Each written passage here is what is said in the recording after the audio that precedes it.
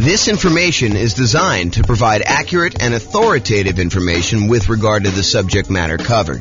It is offered with the understanding that the presenters are not engaged in rendering legal, accounting, or other professional services. If legal advice or other expert advice is required, the services of a competent professional should be sought. Welcome to the Pembroke Pines Real Estate Investing and Real Estate Financial Planning Podcast. Learn all about investing in real estate in Pembroke Pines, Florida, with a combination of real estate financial planning and modeling with numbers specific to Pembroke Pines, plus syndicated, more generalized recordings of live and pre-recorded real estate investing classes, not all of them specific to Pembroke Pines. Be sure to stay tuned after the podcast for a message from our sponsors. Hello, welcome. I'm James Orr. Tonight we're going over the Nomad real estate investing strategy. So the primary strategies that we're focused on in the podcast and the classes are the ones on the left here. So buy and hold real estate investing, including short-term vacation rentals. That was last week's class. All the Nomad stuff, which we're covering tonight, Nomad by proxy, Nomad with house hack, Nomad to short-term vacation rentals, Nomad with lease option exit, and then the ultimate real estate agent retirement plan. Those are all the ones I'm going to cover tonight, so I'm not going to go into those. And then house hacking. So this is like our primary group of people that we're trying to serve. So buy and hold, Nomad, and house hackers. And then the secondary strategies, which I'll cover more for being a completionist than really that I'm trying to tailor our classes to this. So you'll get stuff here and there from me. So creative financing, owner financing subject to rent-to-own, lease option, lease purchase, the ultimate strategy, quick turning and flipping properties, the BRRRR strategy, the buy, rehab, rent, refi. I always have to pause and go through the R's in order. Wholetailing, options and option auction, tax liens and tax deeds, partnerships and syndications, deal maker, syndicator, money partner, and loan partner. And then the stuff I'm not even going to bother covering is real estate investment trusts. Go talk to your stockbroker about those. And covered in other strategies. So if you're like, hey, what about probate, James? Or what about short sales? Or what about foreclosures? Or what about pre-foreclosures? Yeah, those are all going to be sprinkled into all the other stuff. Most of the probate, short sales, foreclosures, pre-foreclosures is going to be primarily creative financing, although they do show up in some other spots. But I'm not going to do separate classes about that as its own strategy. It's really sort of a subset of other strategies. That's why I'm not covering it.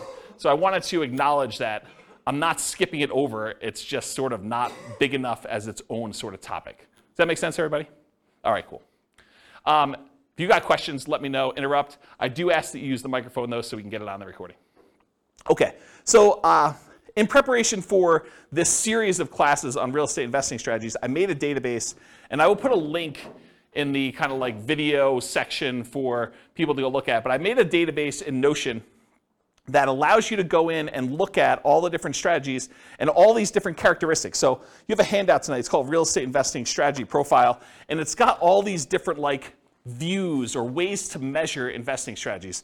Everything from down payment is scalable, how you get into the deals, how you exit the deals, how you do the financing to acquire the property, how you do the financing when you're exiting.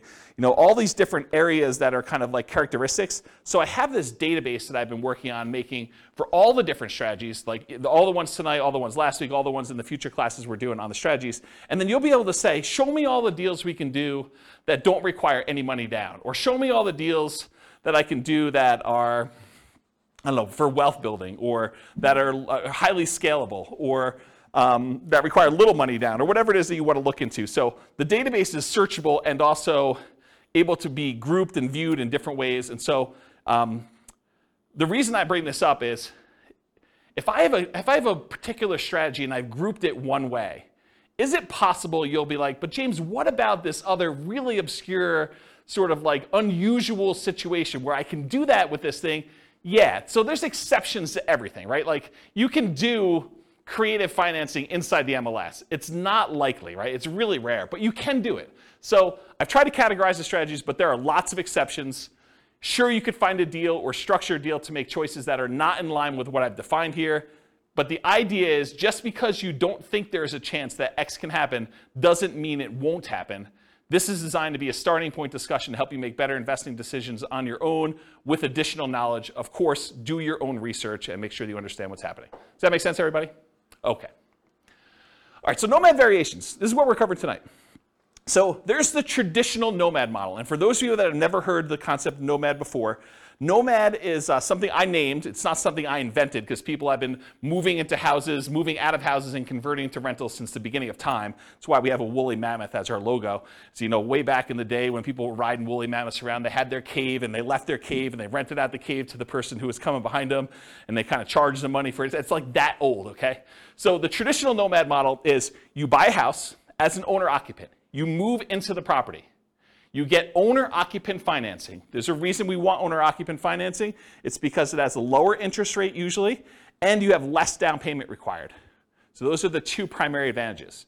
So you buy a property as an owner-occupant, you move in, you live there for a year. The year requirement is not something I just made up. It's not mathematically based. It is a document you sign at closing that says to the lender, I agree in exchange for getting this lower down payment and better interest rate loan that I will live in the property for a year.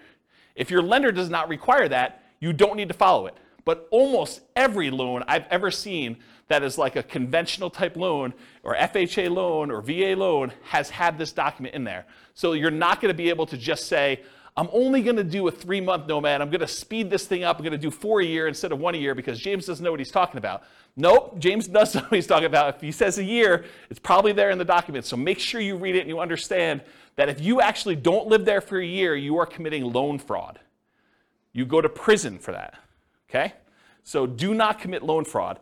If the lenders suddenly change it and they say, look, we require now that you live in the property for 2 years, I will start teaching 2-year Nomad. If they tell me 18 months, I'm going to teach you 18-month Nomad. They tell you 3 years, I'm going to teach you 3-year Nomad. Right now, they're telling me a year, so that's what I'm teaching you. You follow the obligations that the lender requires from you. You comply, okay?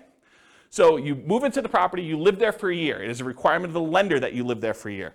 Once you're done with the year, you convert the property to a rental, and you buy your next property to owner-occupy.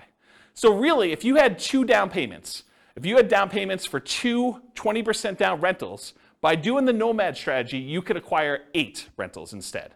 Because instead of putting 20% down, you put 5% down.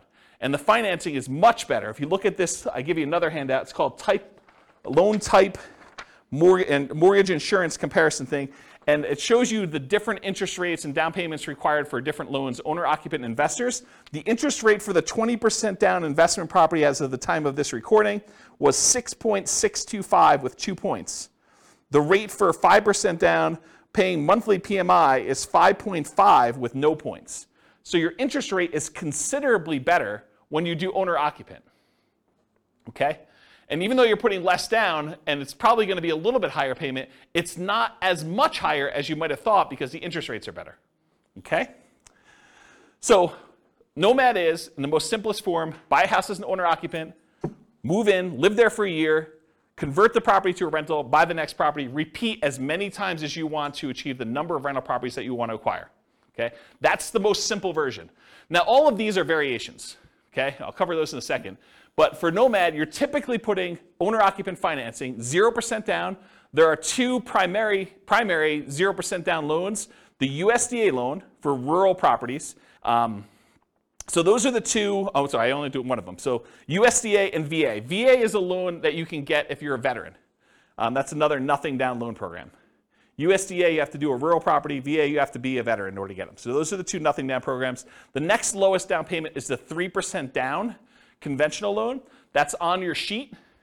And there's 2 different flavors of that. There's the lender paid PMI version, and then there's the lender the monthly PMI version. You can do an upfront PMI payment. You could pay a one-time lump sum fee and get rid of PMI. So there's really 3 flavors of PMI.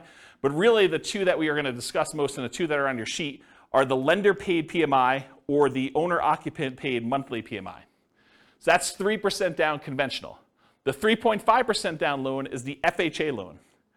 The FHA loan also allows you to buy duplexes, triplexes, and fourplexes. So you could do a 3.5% down duplex, a 3.5% down triplex, or 3.5% down fourplex.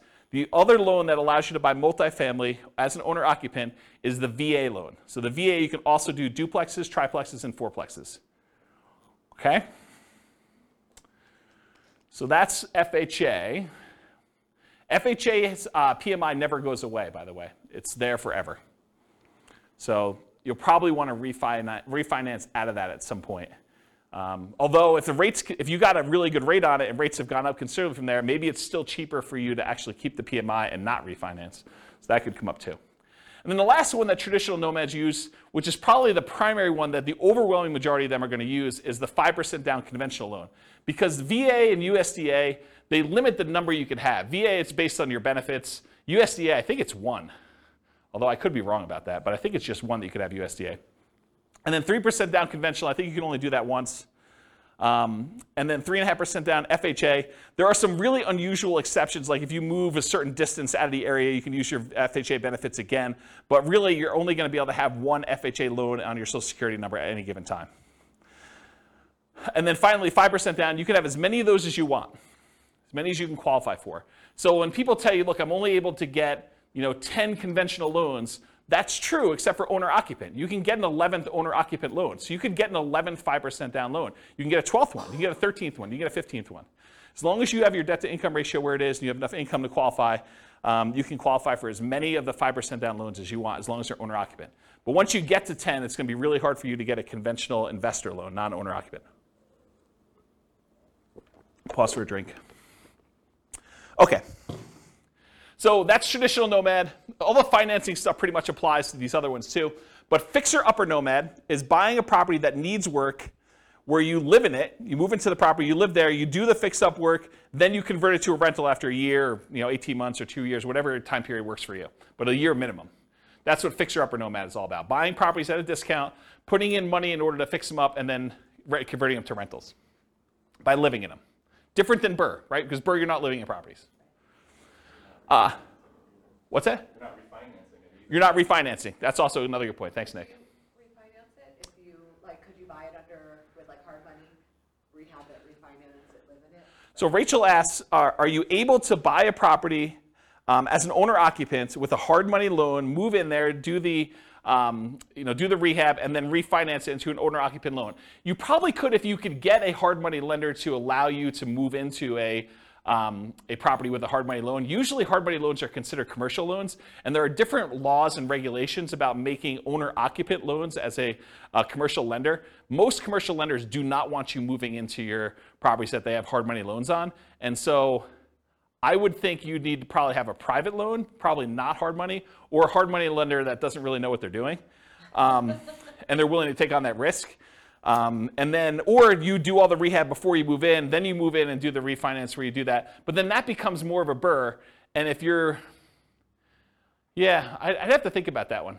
I'd like to talk to you. Yeah, I'd have to think about that one. I don't have a lot of people doing that, but I guess you could do some variation on that. I wonder how the delayed financing loan would work, because usually the BRRRR stuff is at 20% down payment or 80% loan to value. And so that's what we're targeting for our kind of like rate and term refi. When you're doing a delayed one and you have rehab money, I don't know if you could do the 5% down loan programs anymore. You might have to still do like 20% down, which kind of defeats a lot of the benefits of doing Nomad. So I don't know, I'd have to think about that one. And maybe if a lender is listening to this and you want to research that and reach out to me, my email address is at the end of the presentation. Okay, so fixer-upper Nomad, that's buying a property at a discount, living there for a year, converting it to a rental. Nomad by proxy. How many people like the idea of moving into a property every year? Just one in the room. Okay. Everyone else, Nomad by proxy is getting someone else to move in on your behalf.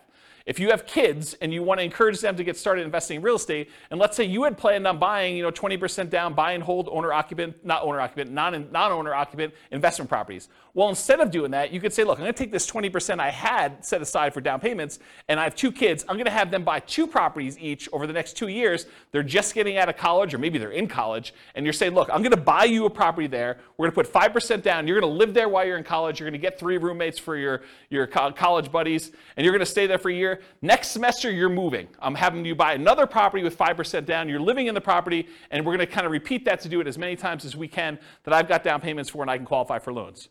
That's a variation of Nomad. It's called Nomad by proxy, where someone else is moving in on your behalf. We also have some clients that are doing it with their parents. Parents are moving in from out of the area. They want to be near their grandkids. The kids, I guess that's grandkids. But they're basically saying, look, mom and dad, I'll tell you what, you come out here.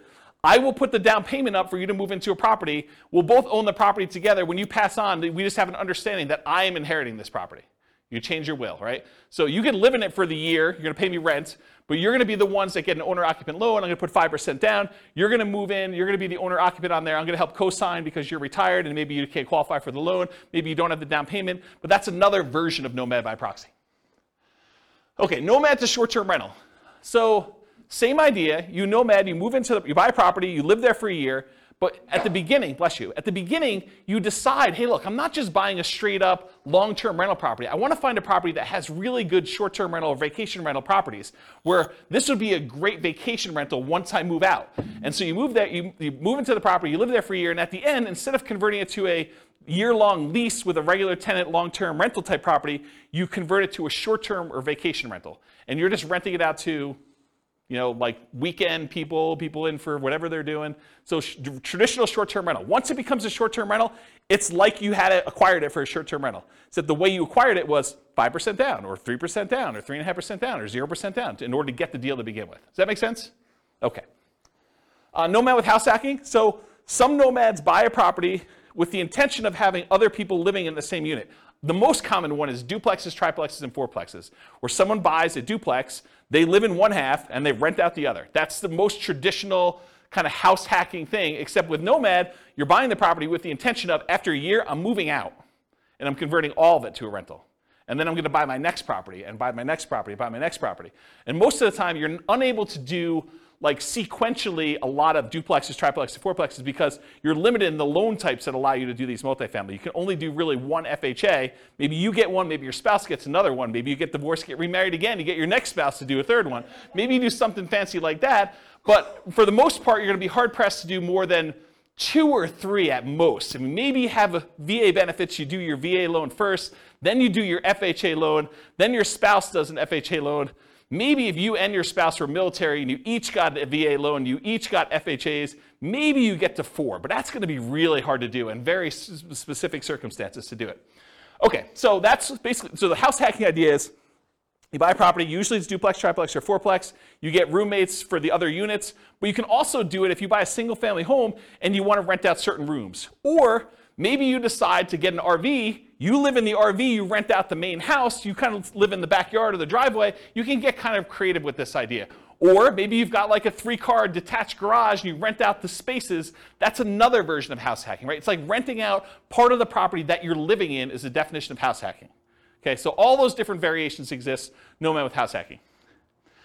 Then Nomad with lease option exit. So nomading, you move in, you buy the property, you move in, you live there for a year. At the end of the year, instead of converting it to a long-term, 1 year at a time lease, you say, I'm going to go find a tenant buyer, someone who wants to purchase this property, but they need a year or 2 or 3 in order to get something in line in order to be able to qualify to buy it. Maybe it's enough down payment, or maybe it's time on their new job, or get their debt to income right, or their credit score up, or whatever. But they want to rent it from you for a year or 2 or 3 with the option to buy it from you from a year or 2 or 3 down the road.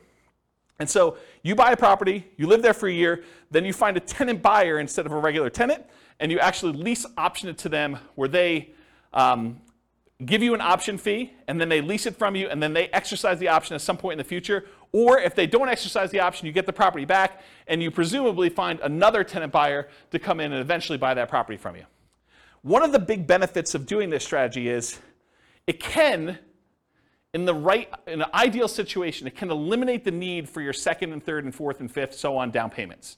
Because you can get an option fee from the tenant buyer that is coming in to lease option the property from you that is at least 5% that will cover your down payment on the property that you're moving into and buying.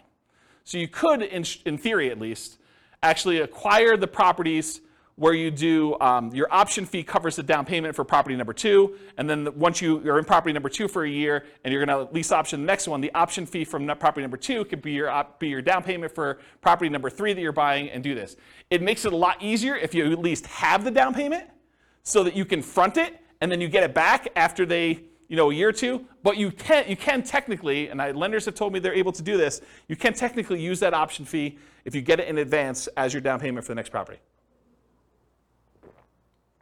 Okay. Oh, I'll add one more thing about this lease option thing, which will come up later tonight when I go over the other part of it, and that is What do you do when the tenant buyer, what I call, pops out the property? They actually execute their option and they purchase it from you, and you walk away with a lump sum of cash. What do you do with that extra cash? Well, I usually combine this Nomad with lease option exit with an additional parallel path of you buying 20% down rentals or 25% down rentals with the extra money you have when they sell. Because you can only move in so often. You can only move in once a year, and eventually you'll have more down payment money than you need for doing Nomad. So eventually you probably will convert that money either in the stock market or something else, or you use it as down payments to buy 15% down, 20% down, or 25% down rentals. Does that make sense? Then you don't have to move into those. So you'd be buying 2 in a year instead of 1. And I did a whole class, I actually wrote a book on this, but I did a whole class on this strategy. I think I called it as something like how to acquire a multi-million-dollar real estate portfolio starting with just $3,000. And the idea was the $3,000 covered you to buy a single property to start with, and then you used option fees in order to acquire the next ones doing lease option exits on all of them. And I gave away the book for Christmas one year. Do you guys remember what year that was? 2017, 2018? It was a long time ago, right? Before the bad times. Before the bad times. But I gave away that as a Christmas gift. And did you guys ever read it? I thought it was a pretty decent book when I wrote it. So if you could find, there's a class on that. I may have even taught it multiple times. I think I taught it multiple times. Anyway, that's the idea. So that's Nomad with lease option exit. And then the last one is, what if you were going to Nomad, but you got your real estate license? So instead of having to come up with 5% down, you come up with 5% down, but you get paid a 3% commission when you buy a property for yourself. And so really you're net out of pocket 2%. So you put 5% up, you immediately get 3% back, so you actually are able to acquire properties with less down. And so we're going to walk through the math tonight of what I'm calling the ultimate real estate agent retirement plan. You have a real estate license, and when you buy your own properties, instead of having to come up with 5%, you can actually get a rebate and get net 2%. Or maybe you buy your first property with 3% down, you get 3% back, you had nothing in the deal. Okay, so that's an example of that. Any questions on the variations? I'm going to go through a lot more detail, but I wanted to cover what they are so that you understand what they are as we go through the kind of like different perspectives. Yeah, microphone for Nick, if you would, Rachel. Thank you. Are you violating the loan by doing the short-term rental and short-term renting it before your 1 year is up? So you're saying, hey, what if I move out of the property early at 11 months and I convert it? No, you still live in it, but like just on the weekends, you rent it out. Oh, I don't think so. I think you could actually do vacation rentals in the first year on an owner-occupant loan. That's my understanding. And the example I'm using to cite that is you could buy a vacation home. You put 10% down. It's technically an owner-occupant second home type loan, but you're renting that out to vacation people in that first year. I don't think there's any laws or rules about that. And let me back up and say this. Check with your lender, because I'm not a lender. I don't know, and your lender may have different rules, or your loan, or they may have changed the rules since you listened to this recording. But go check with your lender and ask them those questions. But my understanding is that there is no problem with that. Yeah, good question. All right, any other questions on these? You guys like this? Pretty cool. It's got a cool class. See? Check it out. All right, so now I'm going through this kind of like real estate investing strategy profile, and I'm going to just start talking about the different characteristics of this strategy and the kind of like where it lies. So is this a real estate investing strategy or a real estate entrepreneurship strategy? And I define the difference as this. When you're investing, your primary goal is to take money and get a return on that money. So you put out money and you're expecting to get a return on it. Real estate entrepreneurship is different. You're kind of like starting a business and you expect to get paid primarily for the time you've got invested. Not necessarily the money you're putting into deals, but the work that you're putting in. And so traditionally with buy and hold, you put up 20% down, 25% down, and you want to make it as passive as possible. You're not really trying to get a return on your time. You're trying to get a return on that 20% or that 25% down.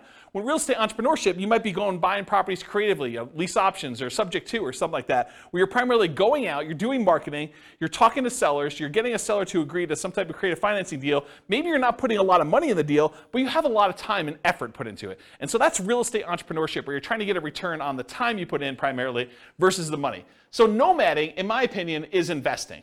Is you're putting up some money and you're doing this. There's not a lot of extra work to nomading, more so than just picking out the property, acquiring the property, and moving in.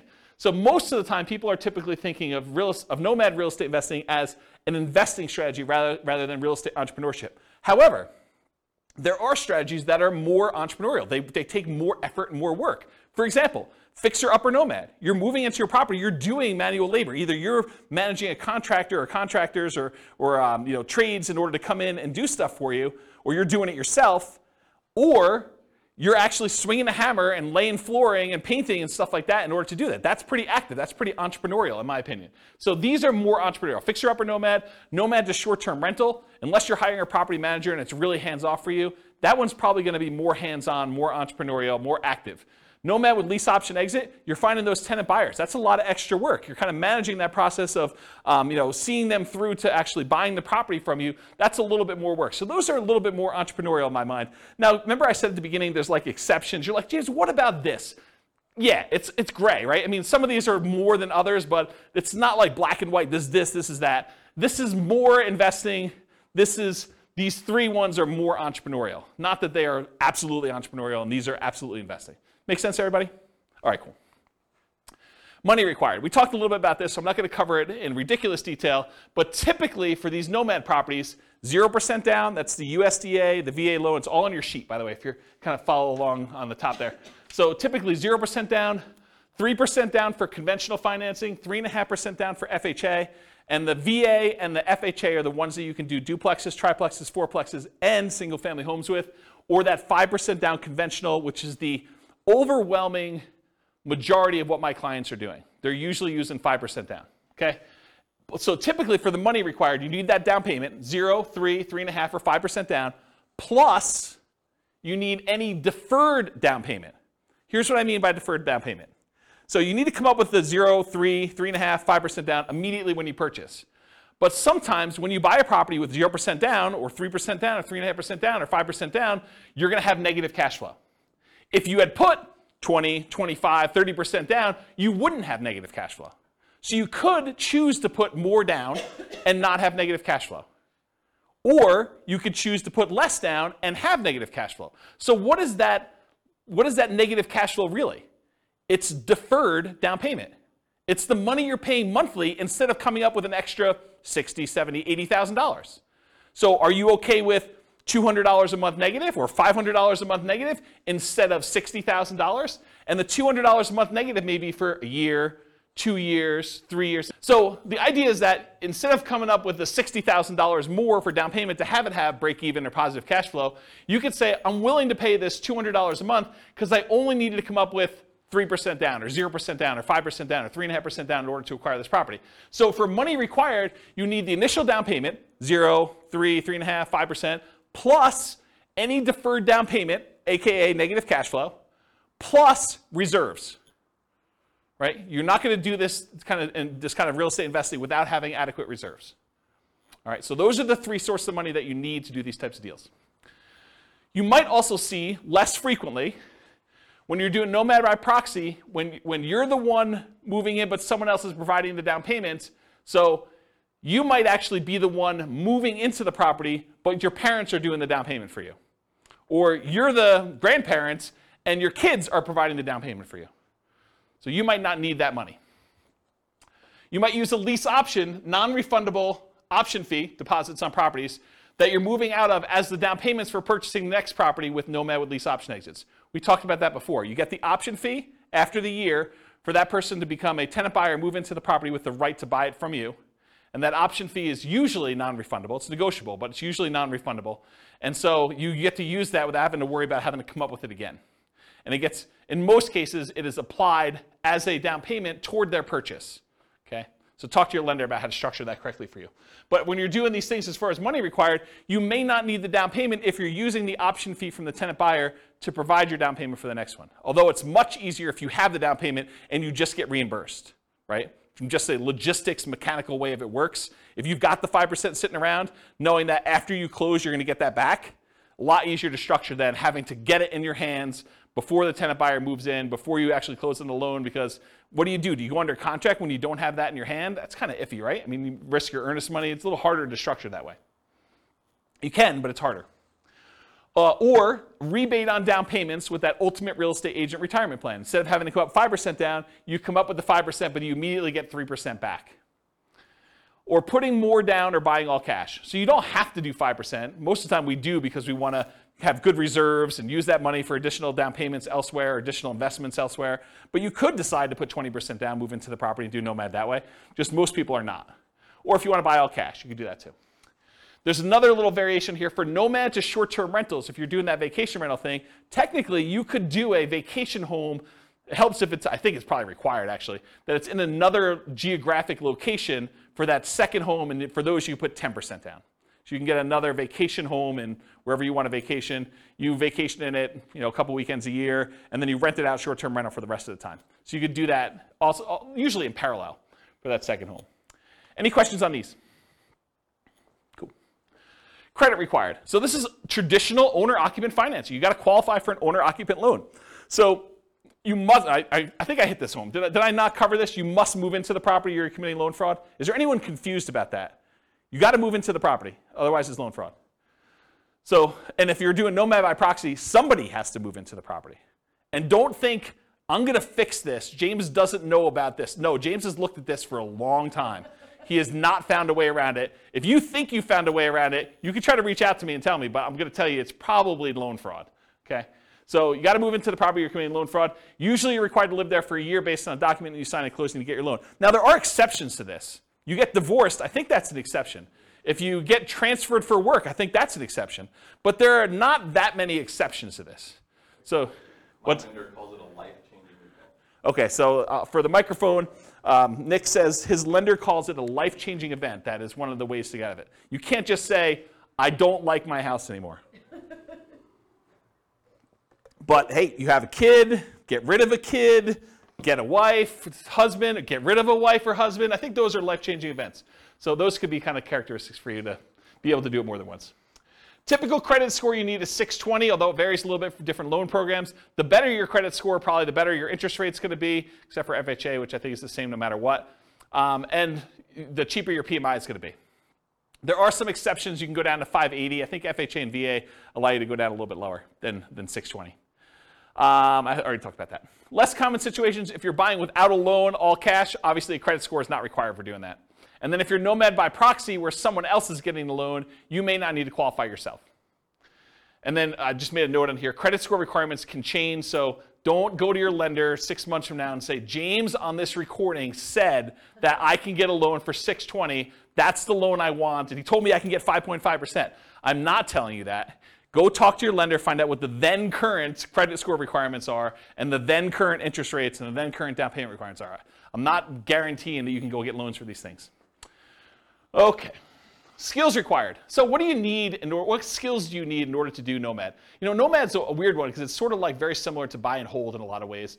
But there are other investing strategies where you need a lot more or a lot different skills in order to do this. But for nomading, the primary skills are you need to analyze deals. You need to make sure that this is going to be a good rental once you move out. You need to find cash flowing deals. You need to find a property that makes sense for you to buy. You don't want to just buy anything. And I think that's probably one of the bigger mistakes is people buy properties that they primarily, bless you, they primarily want to live in, but that may not make the best rentals. I think there's a little wiggle room there, but you don't go buy your dream house that would never make a good rental just because you can. Okay, so you need to find decent cash flowing deals.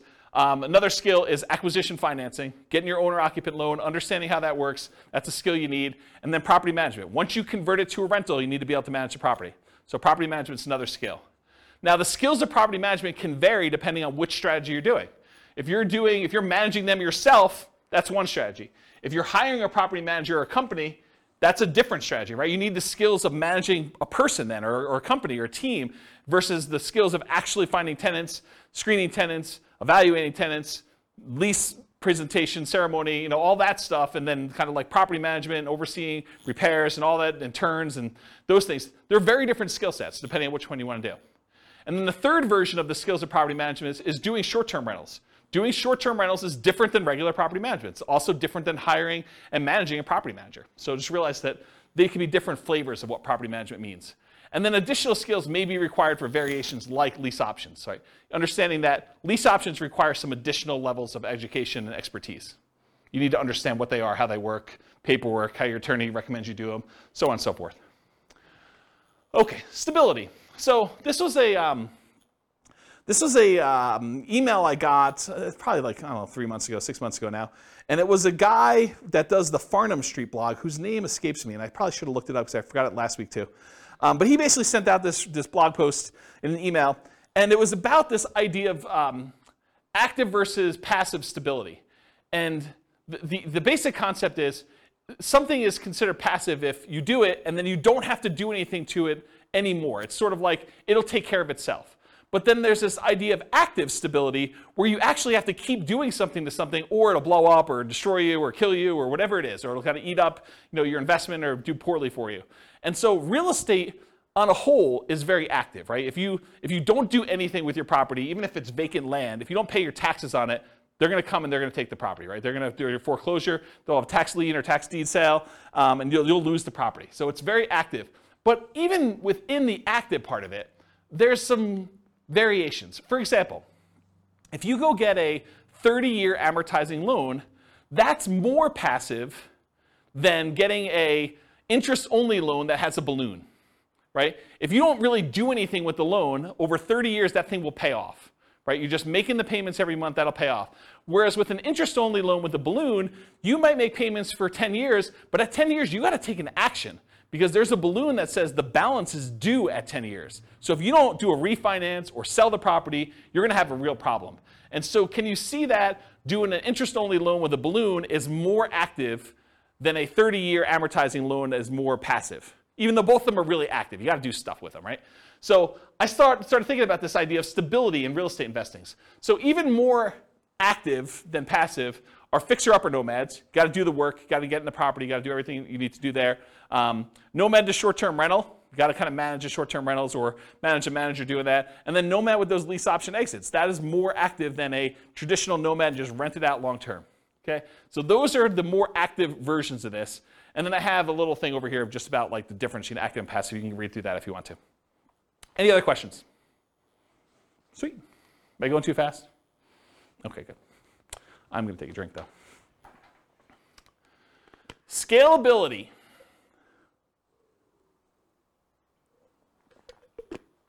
Okay. So what if you really wanted to do Nomad 10 times in the first year? Hard to do, right? Because you got to move into the property. We got that year-long commitment we got for the lender. So Nomad is often limited to one per year. From that perspective, it is much harder to scale. There's a slower acquisition speed for you. You get slowed down. Some would argue that's good, right? You're kind of like dollar value averaging or dollar cost averaging, depending on how you look at it and what you're kind of like squinting to kind of convert it from a stock kind of term to a real estate term. But you're buying 1 unit per year, regardless of what the price is doing. So you're buying like over regular intervals. The market's down, you get a little better deal. Market's up, you pay a little bit more, but the properties you purchased previously are also up too, presumably. So you could increase your speed, your ability to scale, with Nomad by proxy. You could have someone else move in. You got 3 kids, you could do 3 a year now, right? You got 2 sets of grandparents, you want them to move near you, great, you can now do 2 a year. Nomad to short-term rental. So with 10% down, you might be able to do a second vacation home in parallel to this strategy, right? So as far as scalability goes, you could move into one yourself where you live in, and then maybe you buy a second vacation home every year in a new location.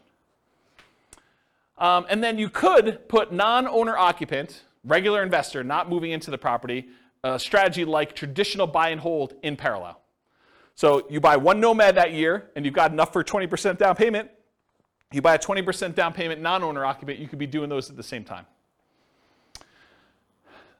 So as from a scalability perspective, though, there is something working in your favor with Nomad, and that is it is 1/4 the down payment required for traditional buy and hold. Instead of having to save up 20% down, you only need to save up 5% down.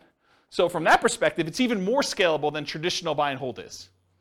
You know, it's somewhere between 1/3 if you're doing the 15% down non-owner occupant loans. Most people are probably doing the 20 or 25. So in that way, it's 4 times as scalable. For the same down payment you need to buy 1 20% down rental, you could buy 4 Nomads. It takes you longer time to do it, but you can actually do it faster in the form of down payment. So if you've got great savings rate, maybe you don't need to worry about that as much. But if you're slow on your savings rate, this could actually be a way to speed things up.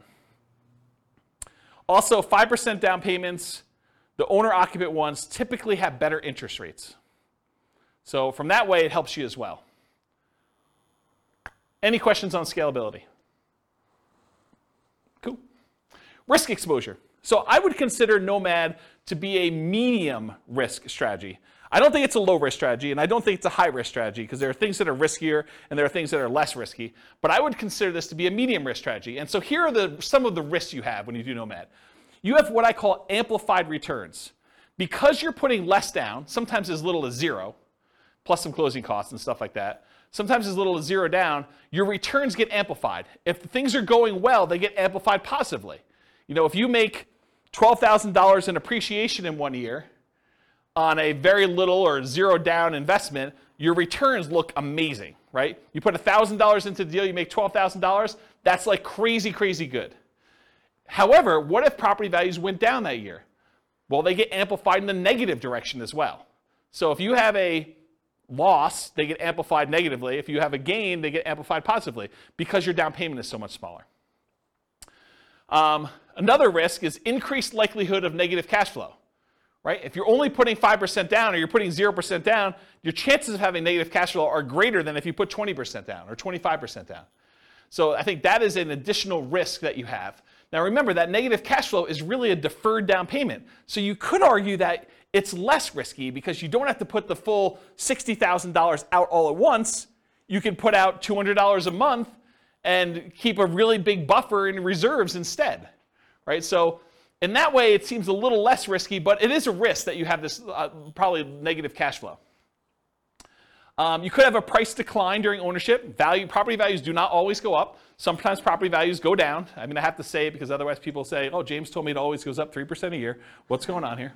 So price declines can happen during ownership, and rent declines can happen. They're not as common as well, but you can see soft rental markets. If vacancy rates are really far up there and you want to get your property rented, you might have to drop rent. Just because you got it last year doesn't mean you'll get it this year.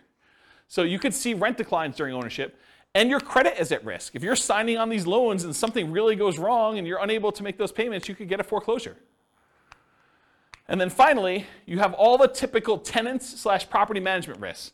So tenants slipping and falling, suing you for discrimination, all those typical risks that you have of property management, those are also included when you do the Nomad strategy. Now, as far as short-term rentals go, you could argue that there's slightly more risk with short-term rentals, vacation rentals. You have more people in and out of the property, more chances for slip and fall, less familiarity. There's all sorts of additional, subtle additional risks there. But you also have additional income coming in, presumably, from doing a short-term rental. Otherwise, why would you do it? Why wouldn't you just do a long-term rental? But you're getting this extra income, so I think that sort of offsets some of these additional risks that you might have. So I don't know, maybe it's a little bit more neutral, but you also have an unusual risk with short-term rentals, and that is the risk of kind of like HOA or city or county or local governments or even insurance companies changing their policies such that the property you were once using as a short-term rental can no longer be used as a short-term rental. So I think that's an additional risk that you're less likely to see with long-term, year-long leases, buy and hold type rentals. Any questions on risk exposure? Is this helpful for you guys, kind of seeing it's all broken out this way? Are you seeing the form, those that came, who came last week? Just you, right? Are you seeing the parallels of how this works now? Yeah, this makes a lot of sense. That's the idea. I try. All right, so profit speed. How quickly and what magnitude of profits do you see? So how quickly do you make money and what size of money do you make at what interval? So if you guys have seen this before, this is my return quadrant. The return quadrant shows you the 4 different areas of return you get by having a rental property plus reserves. So on the left-hand side is cash later, appreciation, and debt paydown. It's money that you're seeing in your return, but you're going to have a hard time accessing until you either sell the property or you do a cash-out refinance. So the property values tend to go up over time, and you tend to pay your loans down over time. That usually increases your equity in your property, and you can access equity by selling the property or doing some type of cash-out refinance. Those are the 2 primary ways. There are other ways, but they're more unusual. And then on the right-hand side is your cash now stuff. That's cash flow and the tax benefits you get by owning rental property, and I'm specifically talking about cash flow from depreciation. Cash flow from depreciation is you take the amount of, when you own rental properties, the government allows you to depreciate the property, usually over 27 and a half years for residential properties. So imagine you bought a rental property And when you kind of like do your math based on what you paid for the property, you subtract out the cost of the land, because you cannot depreciate land, you can only depreciate the building. But if you imagine for a minute that when you figure out your depreciation, you're able to depreciate maybe $10,000 a year. That's gross depreciation. That's the amount that you could take in gross depreciation. And then I'm not an accountant, go talk to your own accountant, but this is my layman's version, and you cannot use this version on your tax returns, but this is basically how it works. If you make $100,000 a year and you have $10,000 in gross depreciation by owning a rental property, then you're only paying taxes not on the $100,000, you're paying taxes on the $90,000. So what you really end up doing is you save $10,000 of taxable income. So if you take that $10,000 in taxable income and you multiply it by your effective tax rate, which is a conservative way to look at it, then that is the amount you have in cash flow from depreciation. That's the amount you did not need to pay in taxes at the end of the year, or the amount that you could take by adjusting your exemptions on your job income and take them with each paycheck. Okay? So let's say your tax rate was 20%, you had $10,000 in gross depreciation, you multiply 20% times the $10,000, you now have $2,000 a year that you're getting in cash flow from depreciation. You can either get that back at the end of the year instead of having to pay taxes on it, or you can adjust your exemptions. That's exemptions, right? That's what it's called, Denise? Withholdings, that's it. So whatever it is on your tax return where you actually are saying, I don't need to pay in as much tax because I keep getting a refund at the end of the year, so let me pay in less. So you do that, and then on your paycheck now you see an extra, whatever it is, $180 or 170 bucks, whatever it works out to be, on your paychecks that you now got in. So that could help offset any negative cash flow you might have, or it could add to your cash flow that you're already receiving from the property. But it's through your paycheck and tax savings, not directly from the property. Does that make sense, everybody? And then this total adds them all up and reserves. The top half of this quadrant, if you've never seen me teach this class before, the top half of the quadrant are the ones that are more speculative. They're more reliant on how the market performs. Do property values go up? That's appreciation. Does rent go up, or is the kind of the rent holding strong? That's cash flow. So the top half tends to be a little bit more speculative. The bottom half tends to be a little bit more contractually or government implied regulation sort of thing. So you either get the debt pay down based on the loan you have, it's a contractual obligation you have with the lender when you get your loan, or tax benefits, that's part of tax law. So these tend to be a little bit more certain, less speculative in what your returns are. Okay? And then reserves is the amount of money you're getting on the money you have set aside for reserves, whether you're keeping that in a savings account and getting 1%, or you've got it in the stock market and you're getting 8%. The amount of return you're getting from having those reserves set aside so that when you need to access them, we got to take that into account, because we're going to divide all these other returns by the amount you have in reserves as well to show what your overall return is with the drag of having those reserves. So we got to give you credit for the money you're earning on the reserves. So that's why it's there too. Okay, so let me make sure I cover what I wanted to cover in here. So with Nomad, you typically can start seeing the appreciation and the debt pay down within 30 days, right? You buy the property values go up, you pay down the loan a little bit, you start seeing those right away. However, cash flow you don't get till a year, and your cash flow from depreciation you don't get till you convert it to a rental. So if you're house hacking, you get a little bit of it now, but really you're primarily seeing that a year from now when you convert it to a rental. Rents and security deposits are typically paid in advance, so you do get that a little bit more up front.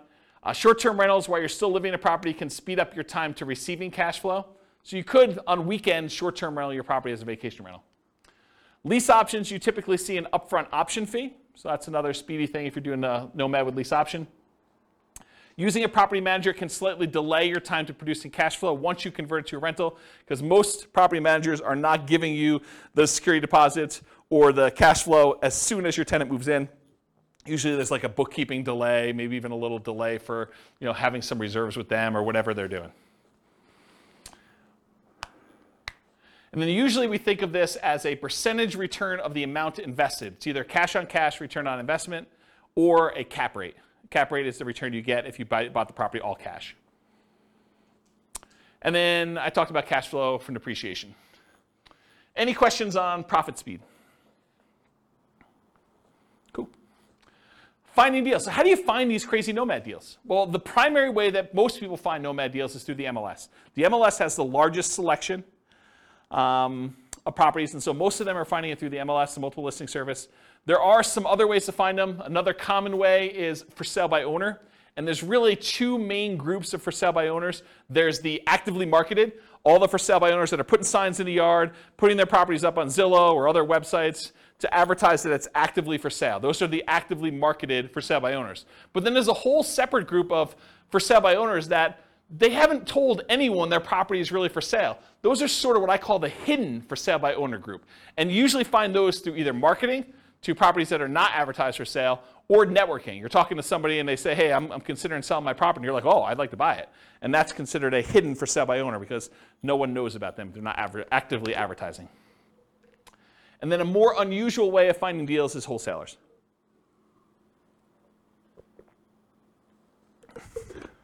Okay. Any questions on finding deals? What are you laughing at? So easy? Oh. I mean, this is not intended to be a class on finding deals. This is the class on everything Nomad. I can't teach the 2-hour class on finding deals within it. So I just have a question. Yeah. I guess it's more for our local market, but maybe others, is that rents are a lot slower than the cost of housing right now. And so maybe in that 1 year, we might see some increases. But it seems like right now we would need to have that deferred down payment kind of covered longer term, unless you can find a really good deal. Yeah, I think that's also, true. being able to get traditional financing on, if you want to do the like fix it up, that's also a lot harder to do right now too, because a lot of homes are selling for far over their appraisal values when they're depreciated. Just curious if you have any thoughts on that right now. I think that's true. I think what we've seen over the last, it correctly. I think we've seen over the last, 5 years or so, maybe even longer, property prices have gone up quite a bit, very fast. What's been saving us prior to the last 3 or 4 months was that interest rates were also declining as we kind of entered this. And so the sting of property values going up rapidly was kind of softened by lowering interest rates till we finally got to the point where they were at all-time lows. But since then, whatever it was, 4 months ago, when we started to see interest rates start to significantly climb, and property values have been going up very rapidly over the last X number of years, and rents have been going up, but not quite as fast as property prices have been going up, we've now seen this converging of multiple forces where prices are way up, interest rates are way up, and rents are up, but not quite as much, such that cash flow is not what it was if you were analyzing deals 5 years ago.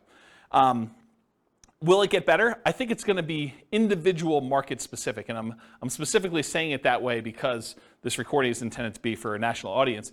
But in our local market, I don't know if we're going to see a retracement. I can't say. I could tell you that demand looks really strong, and if you had come into the market stats class, I mean, you three were at least in the market stats class. Oh, you were there too? Oh, okay. So with the market stats class, I think the market stats suggested to me that demand was very strong and we might see a slowing of how crazy it's been, but I'm not sure it's going to go drastically in the other direction. I mean, it's possible. I can't predict the future. My crystal ball is really blurry for me, but I think that we're probably going to see a slowdown, maybe a little bit retracements, but I think that's true. Now, if you think about it, though, if you put 20% down and you were able to get break-even cash flow a few years ago, maybe now it's 25% because you see an increase in down payment and an improvement in interest rate in order to get to that point. Maybe it's even hard to find those. But I think there's still, even in the craziest, amazing markets, there are still exceptional deals out there. You can still find that amazing cash flow property. It's harder. They come along less frequently, and sometimes you need to act very quickly, and sometimes you're voluntarily taking on some wackiness as part of the deal, right? You're trading a problem that you can deal with, that you're willing to live with, in exchange for maybe a little bit improved cash flow or significantly improved cash flow, depending on what the deal is. So I would kind of cover it that way, but I think you're right. I think we're seeing a suppression in cash flowing properties, but even with what's great about the Nomad model in particular, and buy and hold in general, is you get to lock in economic structures at one point in time. So you acquire the property now at a certain price.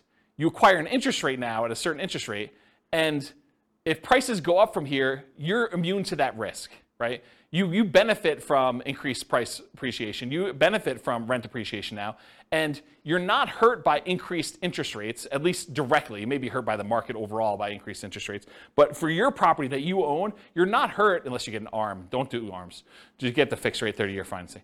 But you're not really hurt by interest rates going up. And actually, when interest rates do decline, because it's a cycle. I mean, things go up and things go down. It may not go back down to all-time lows that we've seen, but you may be able to ratchet down your interest rate at some point in the future where you were locked in at, whatever it was, 6.75 if you got a non-owner occupied type loan, and now they come back down to 5%. Well, now you can improve your position 5 years from now when prices have gone up, rents have gone up, and interest rates have come down a little bit. So you get the benefit of sort of locking in these things. So in my opinion, one of the great benefits of Nomad and buy and hold in general is being able to control this asset, and then you can sort of benefit from when the market goes in your favor, but you're not hurt much by a market going against you, at least if you're holding on.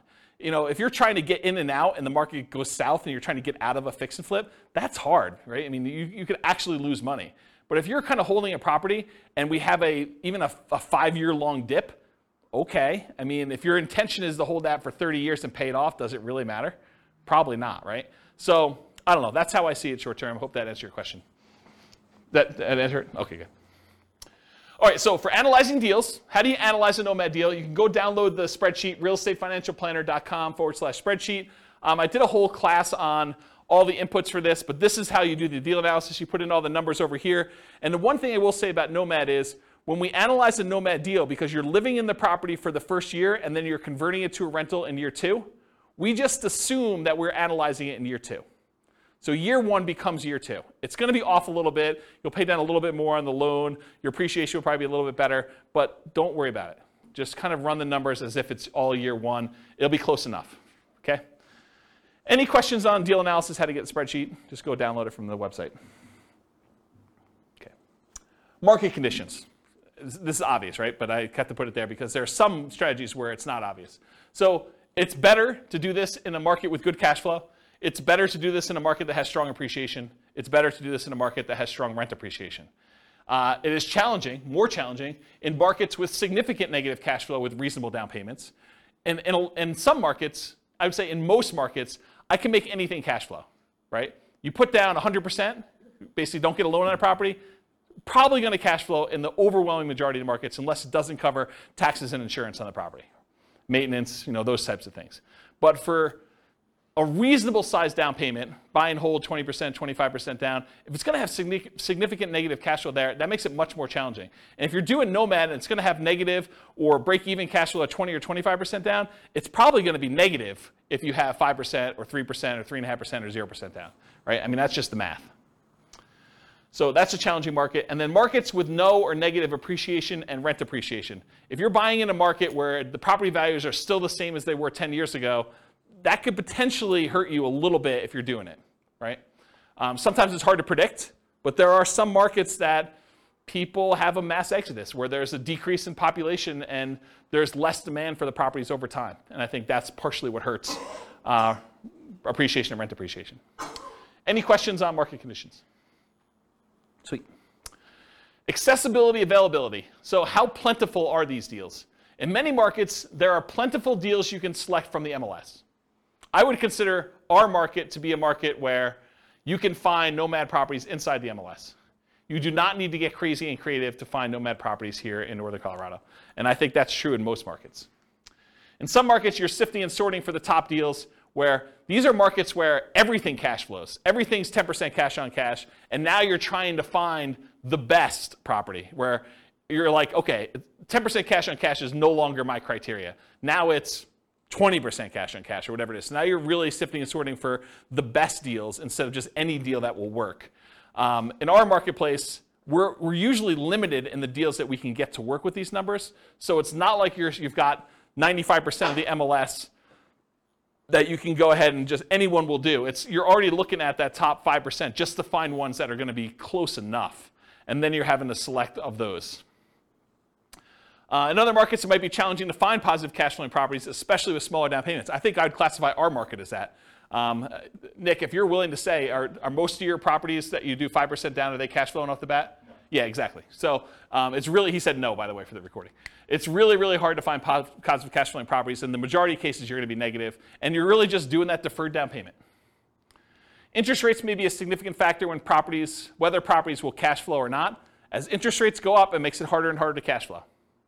Owner-occupant rates can help over traditional buy and hold. If you're doing non-owner-occupant financing, those rates tend to be much higher. Look at the handout that's included, loan type, mortgage insurance comparisons, and it shows you the non-owner-occupant ones, the rates for those, and then the owner-occupant ones that show you kind of what the benefits are there. It's pretty significant. And then, of course, if you're doing short-term vacation rentals, make sure that you can do a vacation rental in that property, at least when you buy it. It may change over time, but at least when you buy it, try to make sure that you can do it before you purchase the property or go under contract. Okay. Using retirement accounts. So in some real estate investing strategies, you can use your retirement account, self-directed IRA, self-directed 401k in order to do investing. Since you're doing owner-occupants for Nomad, you cannot use your self-directed IRA, self-directed 401k. I think it's called self-dealing or something like that, where you're unable. Is that the term? Do you guys know? Yeah. Self-dealing if you're actually trying to do owner-occupant stuff with it. And you'd be restricted if you were trying to do stuff in your lineal ancestry sort of thing, doing it for your parents or your kids. You still cannot do self-directed IRA and deal with direct lineal bloodline sort of family relations. So you have to do it with, I don't know, somebody who is outside of that relationship. Go talk to a specialist in doing self-directed IRAs or 401ks if you want details on that. Or maybe I'll do a class on it at some point. All right, any questions on this? Sweet. Quantitative analysis. Okay, so this was the first, whatever it was. I can't even do math now. First 5/8 of the class was all about sort of like a qualitative analysis showing you like how the different characteristics of this as a real estate investing strategy are, and I kind of measured some different things to show you this is how it is.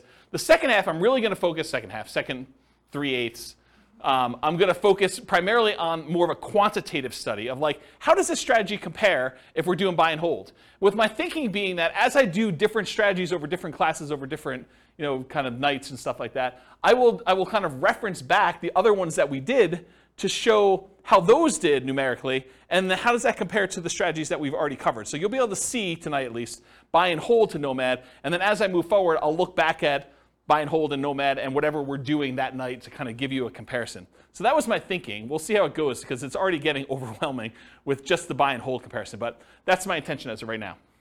So here it is. How well does Nomad perform toward achieving financial independence? That's primarily what I'm looking to measure. And as I go through these, one of the things I realized very quickly as I went through them, because I was making decisions as to, well, I'm not going to show 30 examples of this one. I could show 30 examples of this strategy versus 30 examples of this strategy. I'm just sort of showing one or two of each kind of group, but each individual sub-variation of Nomad could literally be its own full-day seminar, not even just one class. It could be like a full day of, let's go over all the different ways that Nomad with lease option could work and how that impacts your ability to achieve financial independence and how they compare and risk. And there's there's a lot of stuff. So I have a lot of stuff I can cover over the future. So there will probably be their own eventual full classes on each. And there probably are at least a full class or several classes on them. It is, and this is kind of like a warning to you, it's naive to generalize these results. Okay, so if you go and say, oh, James said, and I'm making this up because I don't remember, James said lease option is the best strategy I should do, so I'm always going to do lease options in every situation. And he says Nomad by proxy is the second worst, so I should never do that one. Oh, that would be bad for you, because this was a very specific situation for a very specific group of people with very specific amount of money they've got coming in, and property prices and appreciation and their rent to price ratios. Like all those things will come into play. And I think I talk about this at the very, very end, but you can't just assume that because I told you X was the best, that X will always be the best in all situations for all people, including you. Okay? But I'm going to show you like a very specific situation and how it plays out for them. All right, so for quantitative analysis, we're going to do Nomad. We're going to do 5% down payment with PMI. For Nomad to short-term rentals, I've done significantly higher income. I think I increased the income you're getting on rent by 25%, and then significantly higher expenses. I changed maintenance from 10% to 20%. In many cases, there's usually more work involved in that one as well. So part of the increased income that you're getting from doing short-term rentals is your labor, right? It's like you need to figure out what your dollar per hour is in addition to the extra income you're earning by the kind of characteristics of that. Then I'll do fixer upper Nomad, Nomad by proxy, Nomad with house hacking, Nomad with lease option, and the ultimate real estate agent retirement plan. All the ones we covered I'm going to do examples of. Okay. So first I need to tell you how I define financial independence, because I think that's important for you to know what I'm measuring. So financial independence for me in this definition and what we're doing tonight, and I think it's a good general one, but it is when your investments provide your minimum target monthly income in retirement. What some people might call lean fire or just regular fire. It's when your investments provide you enough money coming in where you can live off of those things without doing additional work. You may choose to do additional work, but you could actually stop working. It consists of three things. Thing number one, any passive income you have coming in from Social Security, pensions, or annuities. Those are your three sources of passive income. If you could think of another one, let me know. It also consists of, number two, any net cash flow after all expenses from rentals. So net expenses after vacancy, property management, maintenance, taxes, insurance, mortgage, principal, and interest. Like all of those things that get included in there has to be net cash flow after all of those. And then finally, number three, whatever yearly safe withdrawal rate you believe is correct times the amount you have invested in stocks or bonds or something else. You cannot double dip and count equity times your safe withdrawal rate. That's already being counted in your cash flow. You can't count the amount you have in your pension if you're already counting that somewhere else. This is additional money that you have invested most of the time in stocks or bonds, but it can be anything else, okay? And that's the return you get on those. So it's three things: that passive income from Social Security, pensions, and annuities, net cash flow from rentals, and then your yearly safe withdrawal rate on any invested assets, okay? Those are when the sum of all three of those, when those exceed your minimum target monthly income in retirement, you meet the definition of being financially independent. That's my definition for tonight. Any questions on that? Cool. So all of these assumptions are changeable. I will put the links to the actual scenarios. You can copy them into your own account, and you could say, oh, I'm not like this person. I make X amount more or X amount less, or my properties are this or that or whatever. All of these things, all these assumptions are changeable, but this is what the situation is. So I picked an arbitrary couple. They're married. They're both 21 years old. They recently graduated from college, and they're working in a technology department of a large healthcare business. They have a total of $10,000 saved up between the both of them. It's not each, it's combined. They earn a total of $72,000 per year combined, not each. They each, another way of saying this is they each earn $18 per hour times 2,000 hours per year worked equals $36,000 per year each that they make. They're saving about $1,000 per month before they buy any houses. If they were to buy a house, it would be less because their cost of renting is lower than the cost to buy. Okay? But right now, if they're renting, they're saving $1,000 per month. They are obsessed with achieving financial independence so they can retire early. They want to find their best path to financial independence together. For the modeling, they're both taking Social Security at age 67, and I incorrectly modeled it such that they worked through 67, so the amount they collect in Social Security at age 67 assumes they work through that full time period. Technically, if they retire early and they stop working, Social Security will be a little bit lower for them. But then they would have already had enough financial independence from their other assets where it shouldn't matter. That's why I was able to justify it to myself to let it go. So Social Security estimated based on them working until age 67, so I said that. Any questions on this? Cool. So I highlighted on your loan type mortgage insurance comparison sheet the different owner-occupant loans and the interest rates. So we didn't use FHA or USDA or VA or 3% down, either of those, or the 5% down lender paid. This is why it could be an entire class or an entire day just on each one. We could look at different loan combinations, right? We could do They got a VA loan first with a duplex, then they got a FHA loan with a triplex, then they did 5% down, or maybe they did 3% down. So, I mean, it could take a day just to go through all these variations, or you guys do it on your own. What I did is I said, okay, they're doing 5% down with monthly mortgage insurance at 5.5. That's what I use for that, okay? Any questions on loan? Okay, these are more changeable scenario assumptions. I said, let's model this for 60 years, 720 months. I went and I looked up what their kind of like generic effective income tax rate would be for earning that $72,000 a year. 17.85% is what their effective income tax rate would be for that. I assumed it's a 3% inflation rate for the entire period. You know, we're seeing a higher than inflation right now. Maybe it'll be lower in the future. Maybe it'll be 3%. Who knows? The Fed's stated ideal inflation rate is 2%, for those that know. We assume 5.5% mortgage interest rate, owner-occupant rate with 5% down. I assume they're using a 4% yearly safe withdrawal rate. So any extra money they have invested in the stock market, I'm using 4% safe withdrawal rate to see if that contributes to them achieving financial independence. So they'll have their rental property income from the stuff they're doing with rentals, but any extra money they have set aside, we can use that towards seeing if they qualify for being financially independent. They need $5,000 minimum target monthly income in retirement in today's dollars. That does adjust up with inflation over time. So 10 years from now, it's not $5,000, it's whatever it is, $6,000 and change. I'm guessing, I don't know if that's the exact number, but it goes up over time. So the kind of like hurdle, the threshold for them to be considered financially independent is getting harder and harder the longer they wait. Another way of saying that, okay? And why did I use $5,000? They make $6,000 a month. 6 times 12 is 72, right? So why am I using $5,000 here for minimum target? Because they're saving $1,000 a month. So this is sort of like the money that they're living on. When they're finally financially independent, they're retired, they don't have to save that $1,000 anymore. Okay, so we're saying that they only need $5,000 to be considered financially independent. And just arbitrarily, I said that $10,000 is their ideal lifestyle. So we'll see, maybe not tonight, but we'll see in other things that I do when they achieve $10,000 as an ideal target monthly income retirement as another chart. Any questions on these assumptions? Sweet, take a drink.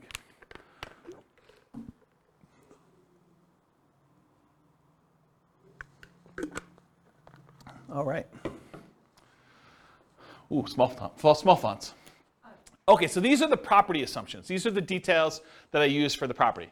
So I'm assuming it's a $375,000 property. It is not based on Northern Colorado. It's a generic sort of like skewed a little higher than average property for the US. So 375 property value, purchase price, and it goes up at a rate of 3% a year. The same rate as inflation. For a fixer-upper Nomad, for the one when I do fixer-upper, they're buying it at a 10% discount. That's what my assumption was, okay? I'm assuming they put a 5% down payment, so it's 5% of purchase price for down payment. There is PMI. For the fixer-upper, I'm saying they need to spend, bless you, I'm saying they need to spend $12,000 in fix-up money, as well as the down payment and any closing costs in order to fix that property up and capture the 10%. So it's not like they got 10% profit. They got a 10% discount, then they had to put $12K up in order to capture the rest of it, okay? For lease option, I'm using the option fee for paying the down payment on the second property on, so it does not require a 5% down payment for subsequent ones after the first one. They got to save up for the first one now. And then for the ultimate real estate agent retirement plan, I'm assuming they're getting a 3% rebate as a commission. Everyone knows that real estate commissions are not fixed. They are negotiated, and that 3% is arbitrary, and I picked it. I'm not saying that that's what you will always get. Could be higher, could be lower. It's whatever you negotiate. I'm also saying 1% of the purchase price and closing costs at the time of purchase. There are no seller concessions, so the seller is not contributing towards your closing costs in any way. The interest rate is 5.5 for the 5% down plus PMI. It's a 360-month mortgage term, 30-year loan. Rent on this property is $2,600 per month, but rent increases at a rate of 3% per year as well. So rent keeps pace with inflation. You could argue that you might be able to do better with lease options. So I didn't do this, but you could say, look, I'm allowing these guys to buy the property. Why would I charge them the same rent that I would charge someone who is doing a lease with an option to buy? I probably could get a small premium for doing that. I didn't do it in this case. So lease option is handicapped a little bit. And then for house hackers, if you're renting out 1 bedroom, I'm assuming you're getting $650 a month for that bedroom. If you're renting out 2, that's 2 times $650 or $1,300. If you're renting out 3, I assumed it's $650 for all 3. That's $1,950 if I did my math right. So while you're owner occupying the properties, you are collecting that on 1 property. Once you convert it to a regular rental, it's the $2,600 a month. 3% of the monthly income is the assumed vacancy rate. So that's what I assume for vacancy. That's if they're managing their properties well. They're starting 60 to 90 days ahead of time. They're not letting the properties go vacant before they start marketing. They're really doing a good job managing their properties. 10% of the monthly income is the assumed maintenance rate. So that's what we're setting aside for maintenance. And then 0.75% of the value of the property is assumed property taxes.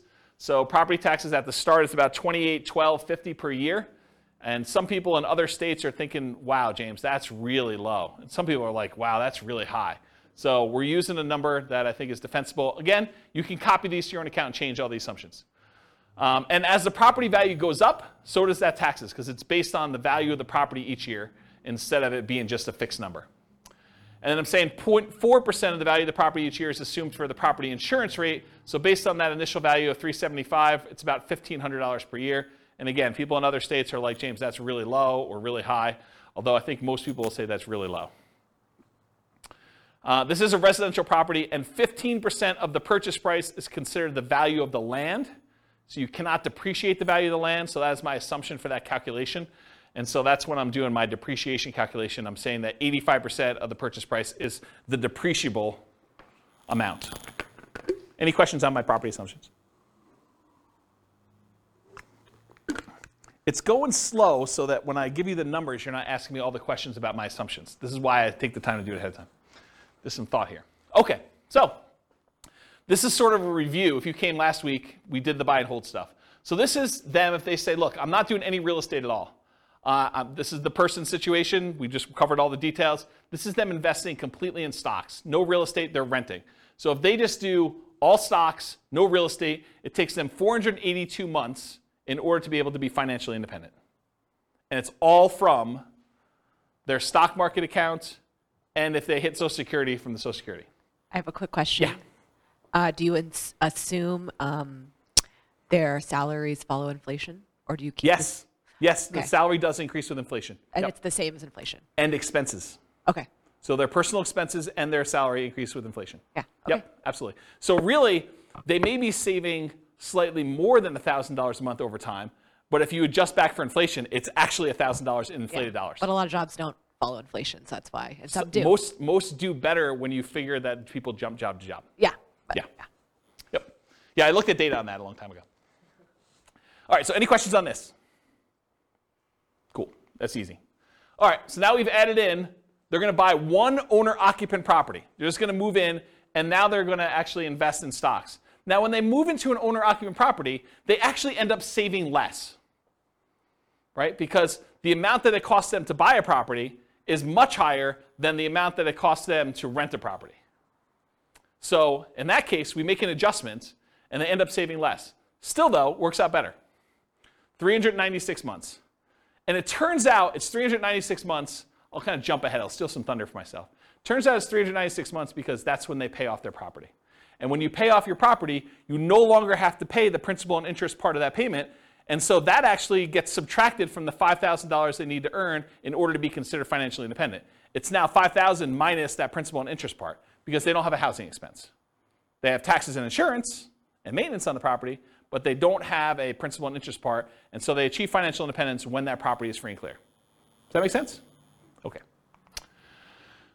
Now this other one is they rent, but they're buying 20% down payment rentals. That takes 370 months for them to be financially independent. So it gets a little bit better if they buy 20% down rentals. Then if they buy 25% down rentals, they're still renting themselves, they can achieve financial independence in 346 months. A little faster. What if they do 15% down rentals? Takes a little longer, 370 months. Okay? To rent or buy. Should Norm and Norma keep renting for $1,800 a month? It increases with inflation, or buy a property with almost $600 a month higher monthly cost. They go from saving about $1,000 per month when renting to about $420 per month when they buy a property to live in. So they significantly decrease their savings amount. Yeah, Nick? But like you were saying, that's a fixed cost that never changes. Yes, and it does switch over after some point. Yeah, I'm going to do a whole chart on that for the upcoming podcast. Yep, you're right though. Should they rent or buy? So when nomading, except nomading by proxy, they are moving in and therefore have this reduced savings amount.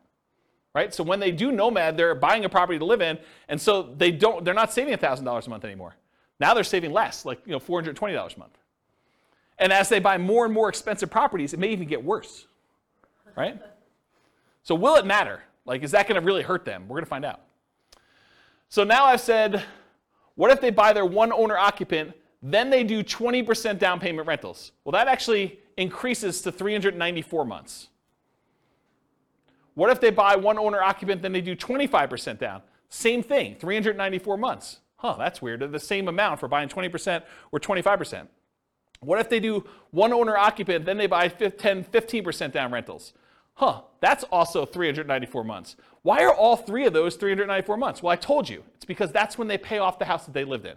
So they were getting close, but then once they pay off their house, everything goes off. It's like they achieve it instantly then.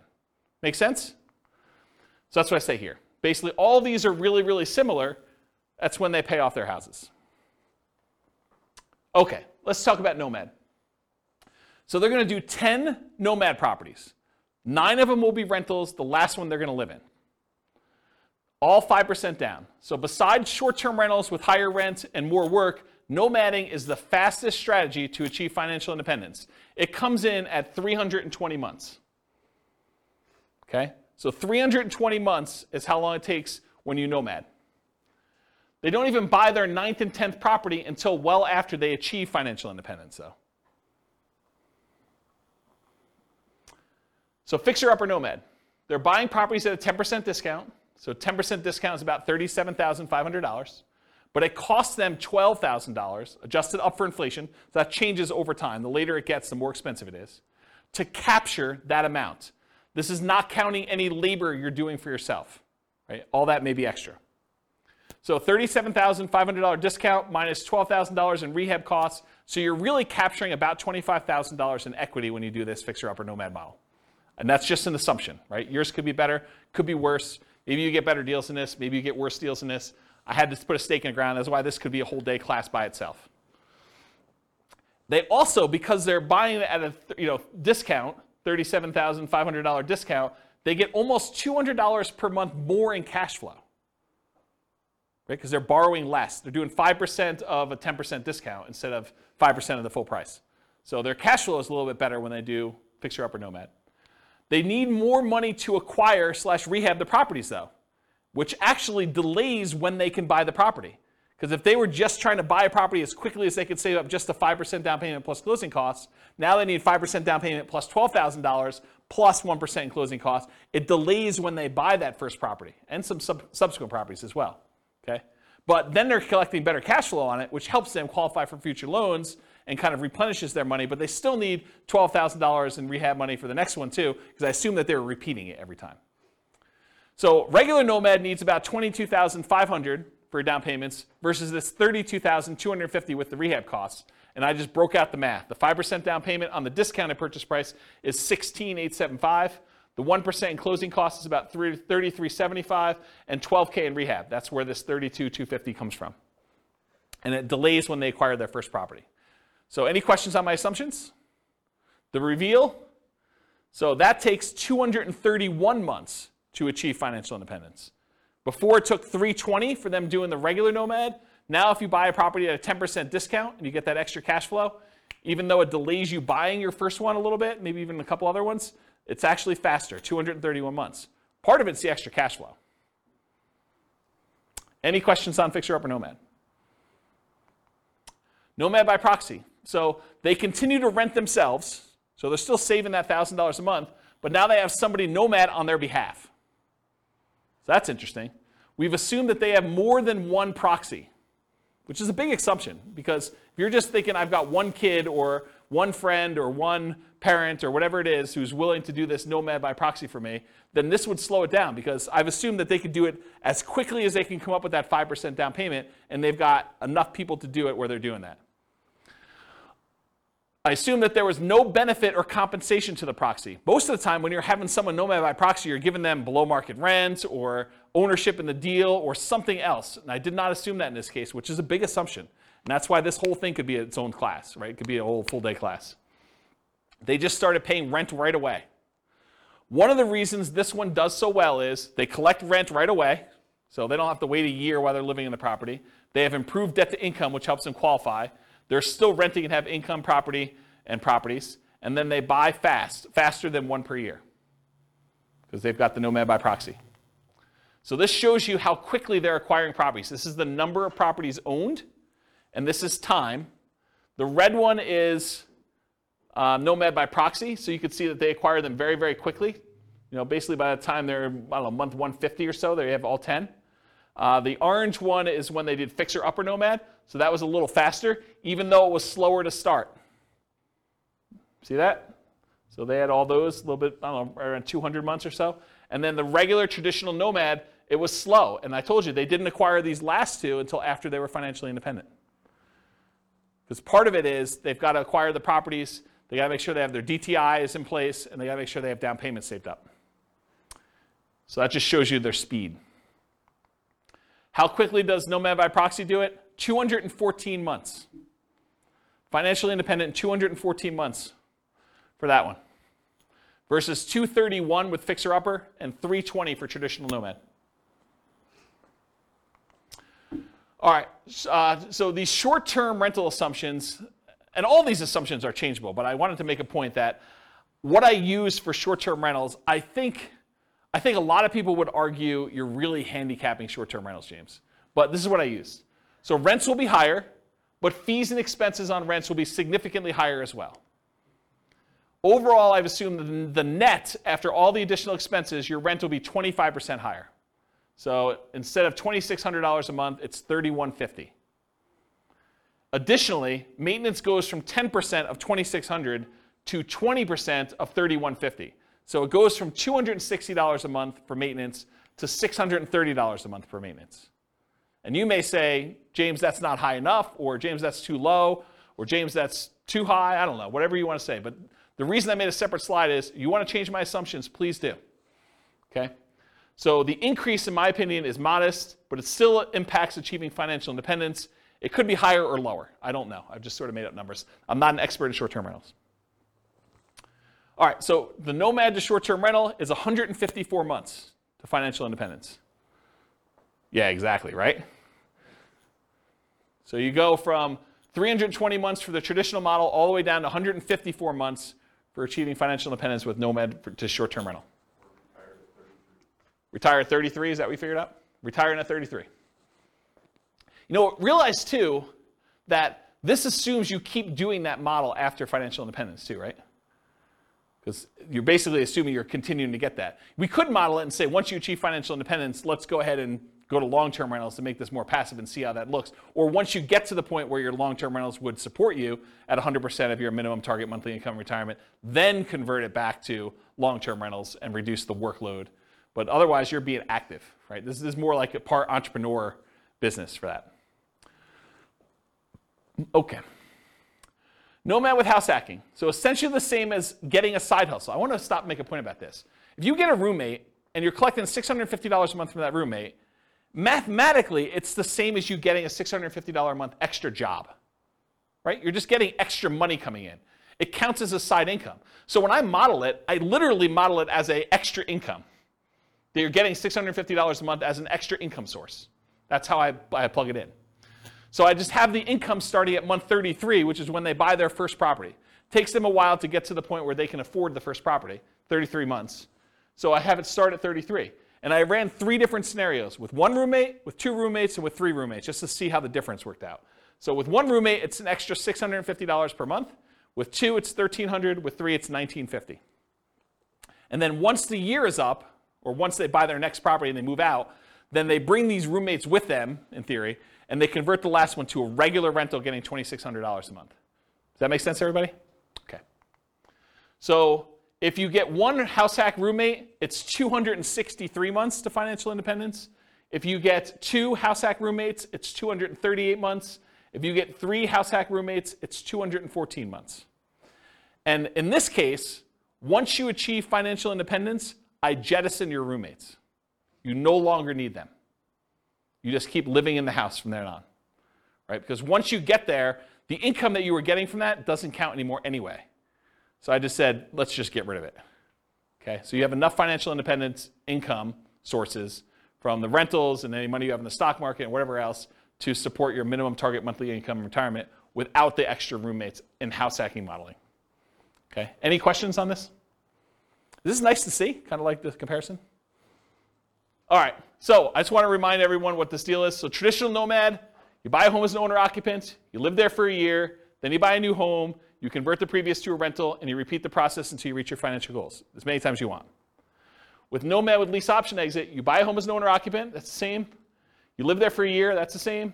You buy a new home, that's the same. Then you convert the previous to a lease option tenant buyer. That's different. And you replace sold properties with new properties. And you repeat the process, okay? So lease option is different than traditional Nomad because you're putting tenant buyers in there, and then any ones you sell, you take any proceeds you have, and you're at least in one of the variations, you're buying replacement properties with 20% down or 25% down. All right, so here's the challenge with this. If we run this and we don't buy replacement properties, they sell their properties to tenant buyers, and you don't really acquire a bunch of properties, right? You basically get one, and then you live there until you buy the next one, and then 3 or 4, I think it's 3 years later, you sell it off, so you go back down, and then you can buy another one, then you can do this, and it keeps repeating, and you never really get to the point where you own as many properties as you did with other traditional models, because every time you convert it to a rental, in this case a tenant buyer, rent to own, you actually are selling the properties after a period of time. So it's bad in that way. So in the past, I often taught this combined with buying 20 or 25% down payment properties instead of having to wait for all the Nomad ones, right? So this is how they compare. This is regular, what I just showed you over here. This is the same one, versus if you add buying 20% down payment rentals, you end up getting up here and you end up having properties. But there's some buying and selling going on here throughout these transactions, right? So you eventually get to that point where you do that. Yeah, well, I should do a whole new class on this. I mean, this should be a full day seminar, honestly, because it's complicated. There's a lot of stuff going on. So anyway, when you do those, though, buying 10 properties with lease option exits where you're not replacing them with 20% down payment properties, it takes 379 months. It's one of the worst ones. If you do it where you put 5% down, and then when you come up with a 20% down payment, you can also buy those in parallel, it's 441 months. It's even worse. Okay? Now, what's the problem you're solving by doing lease options, though? Having to come up with down payments, right? Because this is a strategy where you don't need to save the down payments anymore. You use lease options to do it. You need to save the first one, but then after that, you're kind of using other things. And again, if we did different assumptions, this could win. This could be the best strategy based on the assumptions we use. Okay. The ultimate real estate agent retirement plan, you're nomading with a real estate license. You're collecting a commission on the property you buy to Nomad into. In our modeling, they essentially get an instant 3% commission, meaning instead of 5% down, they're really paying net 2% down plus closing costs. So the way to think about it is they come up with 5%, and then they immediately get rebated back the rest. 3% of that. Not 3% of that, but 3% of the purchase price, so 60%. If their limitation was down payment, if that was what was holding them back, this helps a lot, right? Not having to put up as much, but it doesn't solve all problems. It doesn't solve debt to income. So I plan to teach a whole course on this strategy for those that are interested. If you guys are like, hey, I want to do this whole thing, I probably will do like some type of significant course. So if you do that, though, it's 310 months to do that. And all it is the same as traditional Nomad, except you have a real estate license. So that's the difference. So the main real estate license, the main one where you didn't have a real estate license was 320 months. This saves you about a year, 10 months, just doing it that way. Okay? Any questions on that? Nice.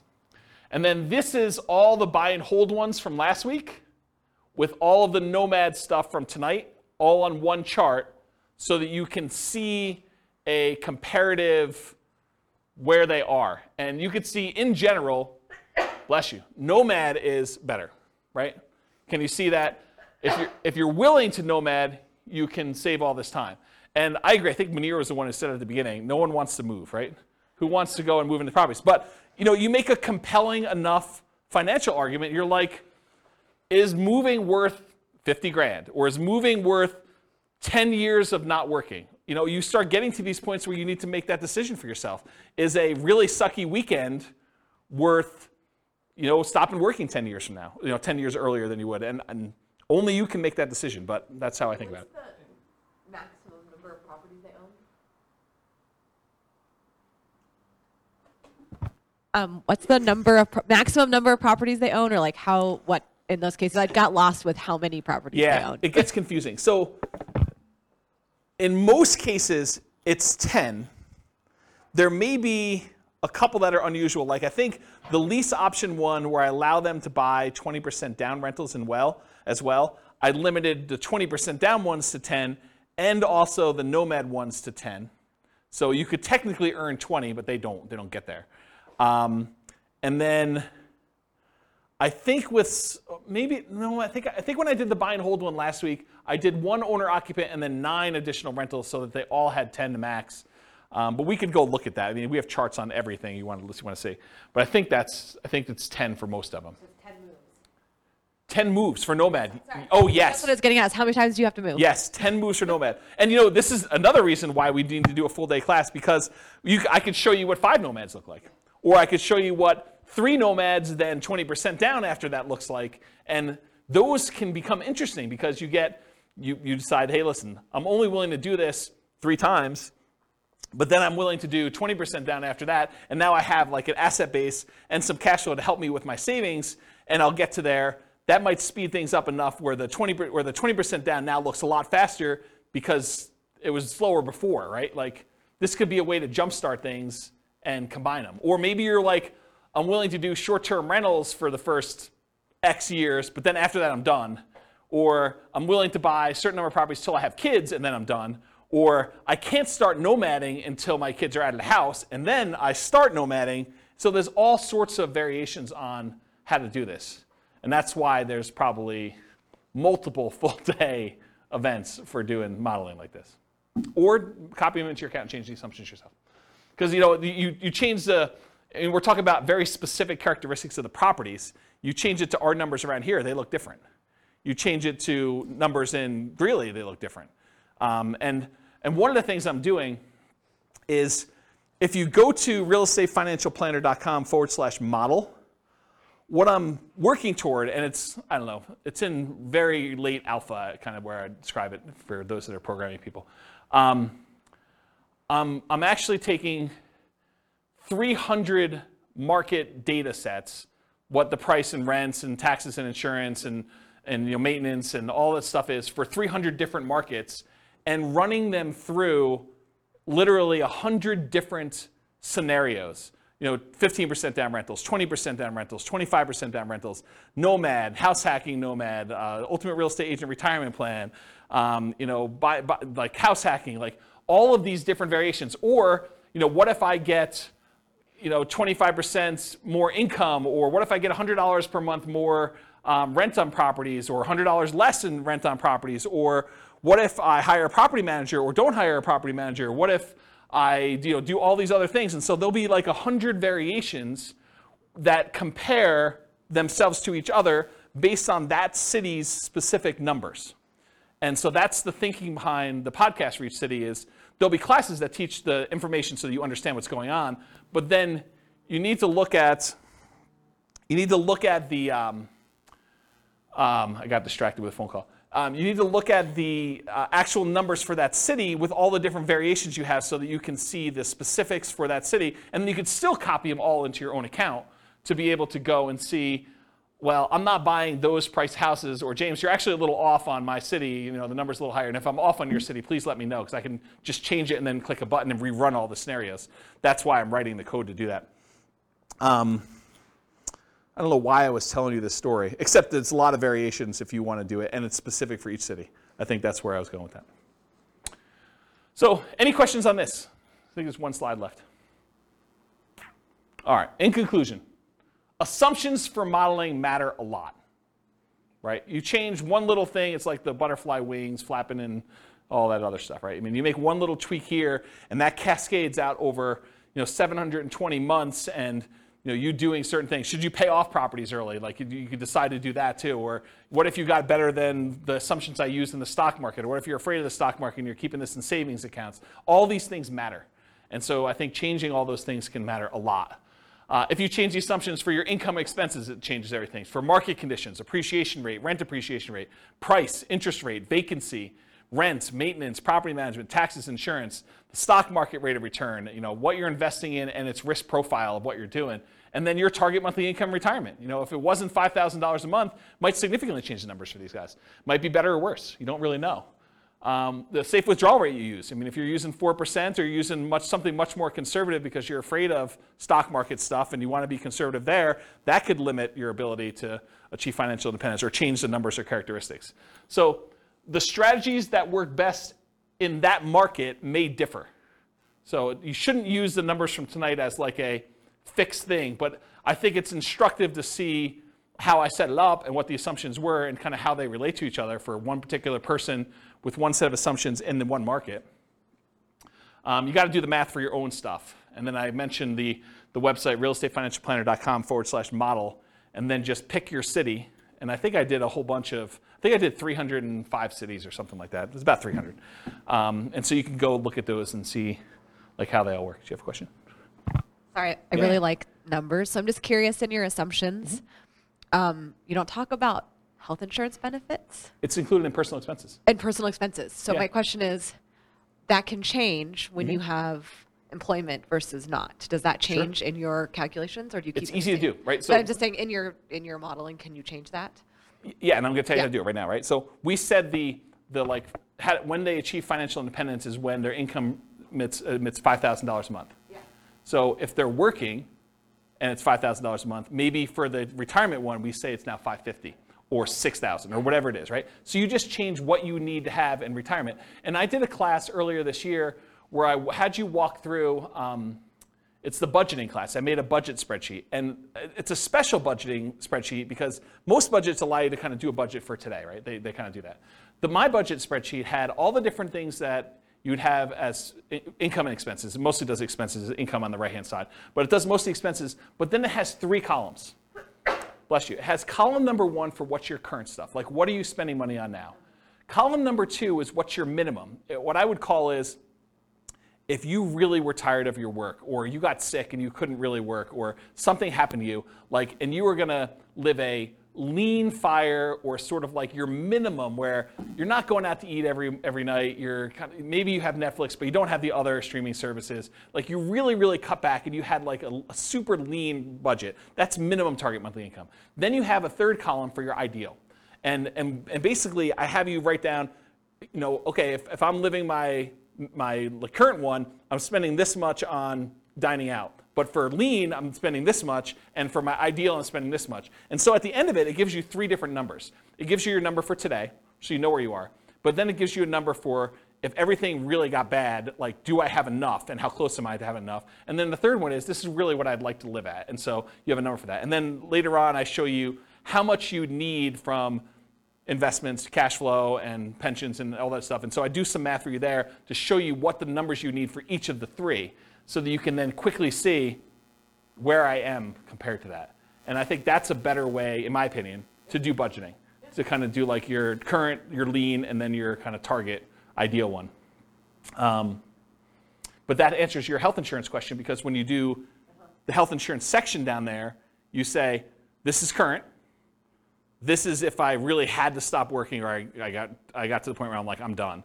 And then this is, look, if I really want to be living my fat fire or total fire, whatever you want to call it, then this is my number for that. And you can go ahead and budget all 3 ways and see the differences between them. Yeah. So that sort of answers your question about how to do it, right? Totally. Yeah. Okay, cool. Any other questions? That's all I got. Good stuff? Great stuff. Yeah. You're very, very welcome. Yeah, thanks for coming. I do appreciate it. It's good to see you guys. All right, on that note, I will see you all in the future. With home prices up, mortgage interest rates up, and rents up, but not quite enough to counteract the higher prices and interest rates. Cash flow on rental properties in Pembroke Pines is harder than ever. Book a call with the Real Estate Financial Planner to apply our proprietary 88 strategies to improve cash flow on your rentals. See the show notes for a link to schedule your call and improve your cash flow today. If you're a real estate agent, lender, or professional in Pembroke Pines that wants to help our real estate investor listeners, consider reaching out to learn about collaboration opportunities with this podcast. We'd love to add more value to our listeners by having you assist our investors buy, sell, and finance their real estate investments. See the show notes to schedule a call to discuss collaboration opportunities.